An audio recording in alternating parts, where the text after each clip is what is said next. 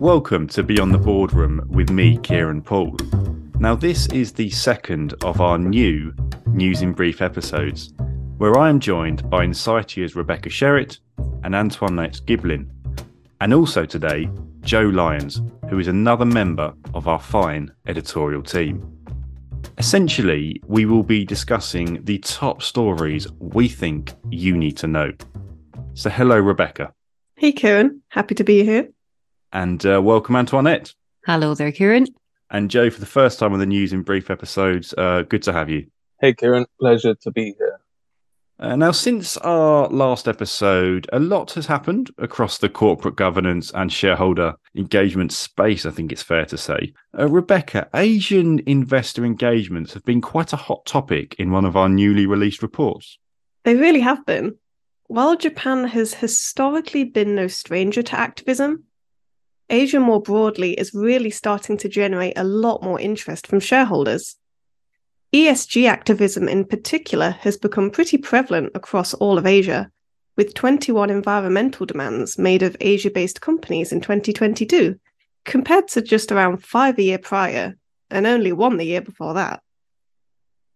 But I will use this opportunity to plug our latest special report that you just mentioned, Kieran, our report Corporate Governance in Asia.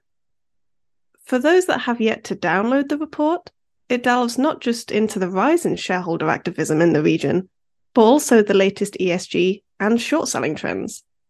I'm honestly really proud of this report and think it's jam-packed with some great insights, especially for those that are interested in learning more about this increasingly popular market. So please do give it a read. And yes, it is a great report, and I'll put a link in the show description as well for you, so you can very easily download that and get reading it. Now, Antoinette, what key campaigns reached their conclusion in recent weeks? Yes, Kieran, since we last spoke, in our last episode, I think we discussed the Ritchie Brothers campaign as investor groups on both sides clashed on the potential merits and indeed downfalls of its proposed merger with auto retailer IAA. Well, on March 15th, the company made an announcement that its shareholders had voted to approve that merger. So a filing that followed revealed that about 85% of Ritchie Brothers' share capital took part in that vote, and the deal enjoyed the best support, a wider majority at IAA, where about 82% of the shares cast were for the combination. And then, of course, RBA shareholder Luxor Capital had indeed been one of the most vocal opponents throughout that campaign. And I know we spoke about in our last episode, highlighting its various concerns. One of the main ones being the fact that it believed it was a value destructive error. And they had been, highlighting those concerns since December. And Ancora Advisors, with stakes in both, was one of the deal's many supporters. But now that merger is over the line after indeed sparking lots of heated arguments between the activists on both sides of the deal. And one other that I'll mention very briefly is Masimo. And it's an interesting one simply because Masimo, that's a medtech company. It announced a series of changes to its governance policies, and that included the termination of a very controversial poison pill that it had implemented, and a proposal also to expand and declassify its board. And they're also going to make an adjustment to executive pay. And of course, that's an interesting one that people have been watching because the company has been involved in a legal case with Politan and California State Teachers Retirement System, and it's over its rights plan and executive pay. And it's just a further development along the road for Masimo because it also double backed on bylaw amendments in February after a judge said the decision over whether Masimo was entitled to contested information about Politan regarding its bylaws would have had to wait until a full trial. So it didn't want to risk a full trial, so it actually backtracked on those bylaw amendments. So the fact that since then it has also made a number of changes to its governance policies, an interesting development since we last spoke. So now then, let's get into your picks for the biggest news stories you've come across. Antoinette, we had a rather interesting short report recently targeting digital payment company Block. Can you tell us about that?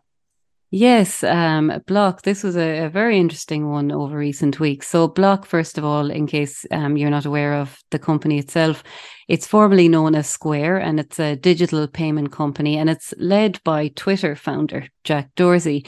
And just, I suppose, people will have known Jack Dorsey and the fact that he resigned as the Twitter CEO back in 2021, and that followed criticism from Elliott Management. They had raised questions about his overall time and devotion to Twitter, given his role at Block. So on the 23rd of March, short seller Hindenburg Research carried out a report into Block, and it followed a 2-year investigation, and it was a pretty damning report. So it claimed it had been overstating its user counts and taking advantage of low-income and minority consumers through predatory offerings.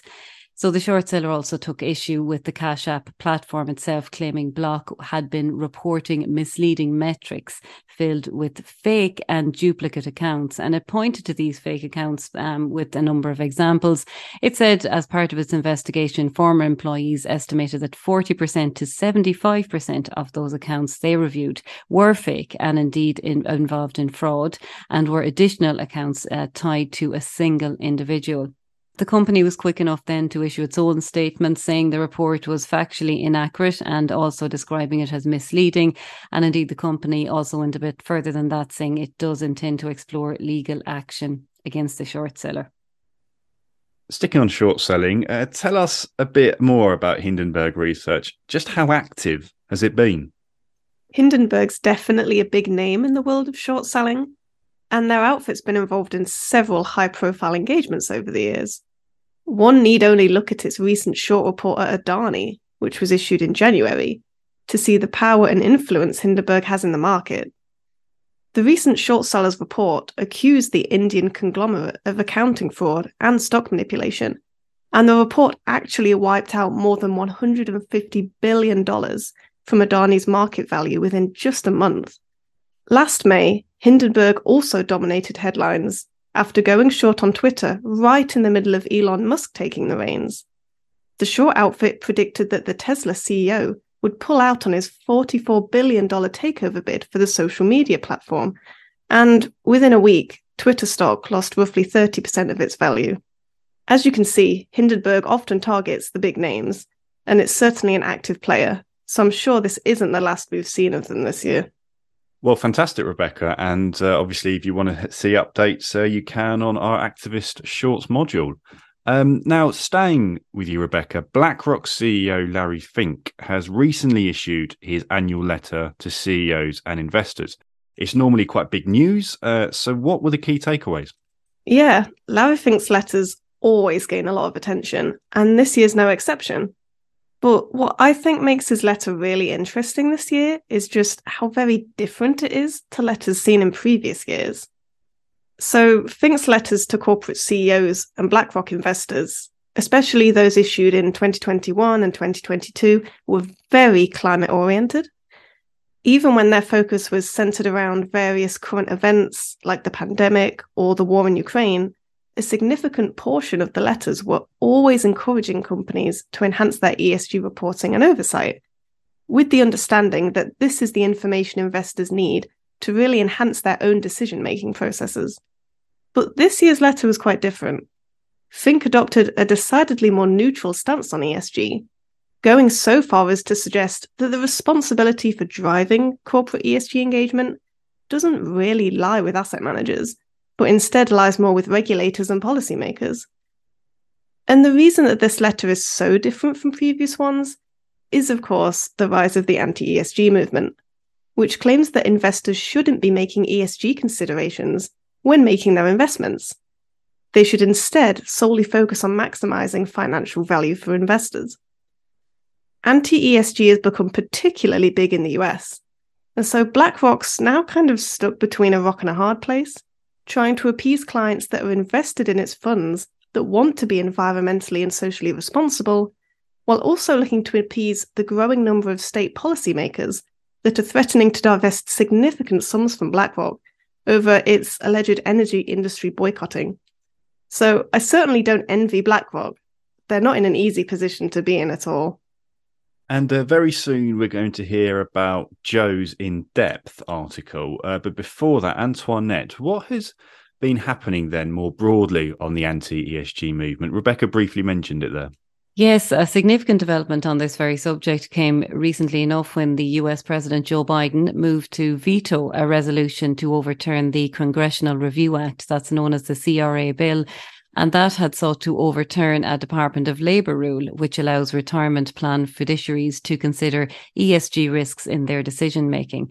So 18 Republican state governors, they all joined forces to push back against Biden's so-called ESG agenda, as they were describing it. And they had warned it was having a damaging impact on the US economy and on the global financial system overall.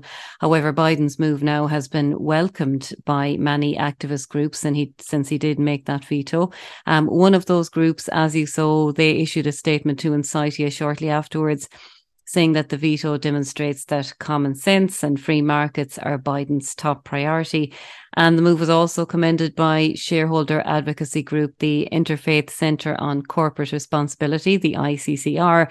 And they told Insightia that any environmental and social factors such as climate change and the way the companies treat their workers, that they present systemic risks that will have long-term economic impacts on companies, investment policies and society more broadly. And that all has to be taken into account when you consider this anti-ESG movement. So I guess it's gathering pace. It's not a subject that's going to go away. We also had a recent report on the Newswire also that tied nicely into this topic, and it found that around 70% of investors are focusing on climate change in their investment policy despite growing headwinds such as the anti-ESG movement, hinting at a shift from aspiration to implementation is how the survey described it. And that report came into us from international asset manager Robeco. And so, Joe, we published an really insightful in-depth on activism in Israel recently. You authored it. So tell us, what was it about Israeli activism that caught your eye? Thanks, Kieran. Yeah, there were lots of things that I learned from writing this piece. In Israel, over the last few years, activists have predominantly been focusing on technology companies. After a slowdown in shareholder activism in the country during the pandemic, last year saw the most campaigns since 2018, with 6 recorded, 5 of which involved tech companies. And when I spoke with Shirin Herzog, a lawyer who operates in the region, she told me that the tech sector punches far above its weight, which explains in part the activists' interest therein. She also stated that shareholder activism is a relatively new phenomenon in Israel. This year, there has only been one campaign so far at 3D printing company Nano Dimensions, which has been involved in a heated proxy battle with Canadian activist Murchison. Companies in Israel are often wary of activist intervention, and it's taking a little bit longer for management and boards of Israeli-based companies to warm up to the notion that the shareholders are the true owners of the enterprise and that their voices matter, according to Andrew Friedman, co-head of law firm Olshan Froom Wolowski's Activist and Equity Investment Group. He also added that activist campaigns tend to involve a lot of headbutting in the region. And true to form, Nano Dimensions has subsequently taken Murchison to court, citing that the result of a special meeting held by the activist is invalid. Murchison claims to have won investor support for board seats and the removal of the printing company's CEO and chairman. The campaign is still somewhat ongoing.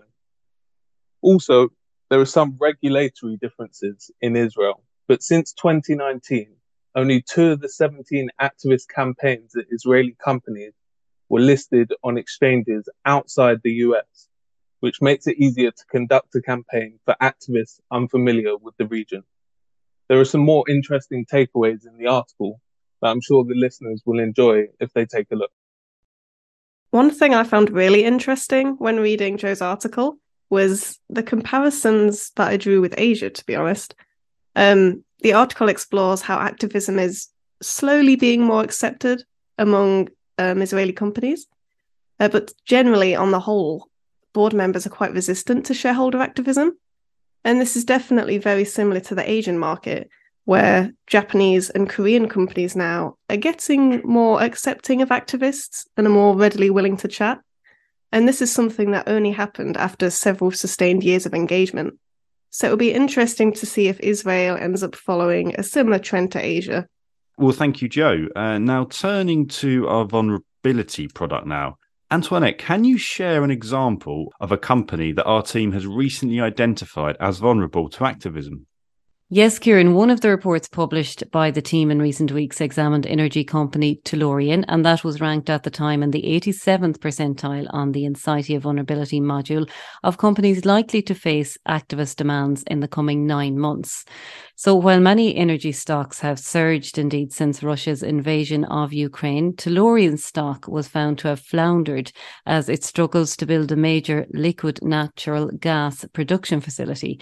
And this is all happening just as prices are falling and finances appear to be drying up. So with the company now looking for strategic investors to help complete that project, Insightia found that an activist could instead possibly argue for a sale of the whole company, possibly putting their own money into such a deal. And if so, extensive governance improvements would likely be sought as well by any activist, including the possible removal of the chairman, who is called Shari Suki. So that and many other vulnerability reports are available on that module now. And now at this time of year, it gets very busy for us here, especially our editorial team, because of course, there's going to be plenty of shareholder engagements. Are there any specific ones, though, you guys are keeping an eye on? Well, on my side, Kieran, we'll certainly be watching Carl Icahn's campaign at a US biotech called Illumina. He has nominated 3 directors recently enough to the company's board in a bid to see Grail. And Grail is a cancer detection test maker, and he wants to see it sold. He also wants to see the return of a former boss at the company, Jay Flatley. So we'll certainly be watching to see how that all plays out. And how about you, Rebecca?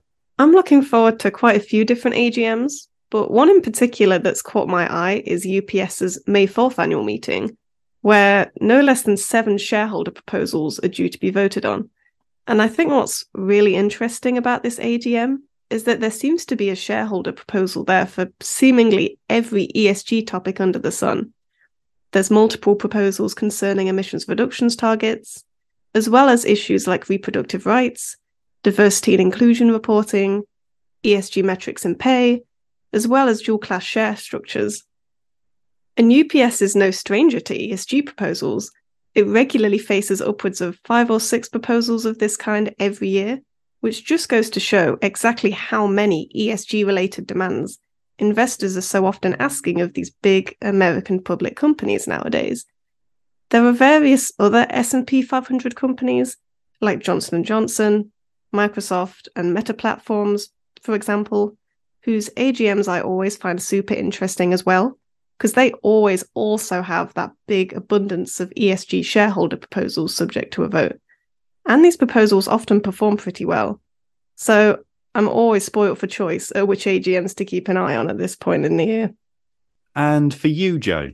There's a AGM coming up on May 9th where Pitney Bowes has asked shareholders to support its slate against Hestia Capital Management's attack, saying the activist campaign is built on flawed assumptions and a poor understanding of the shipping and mailing industry. So that should be interesting.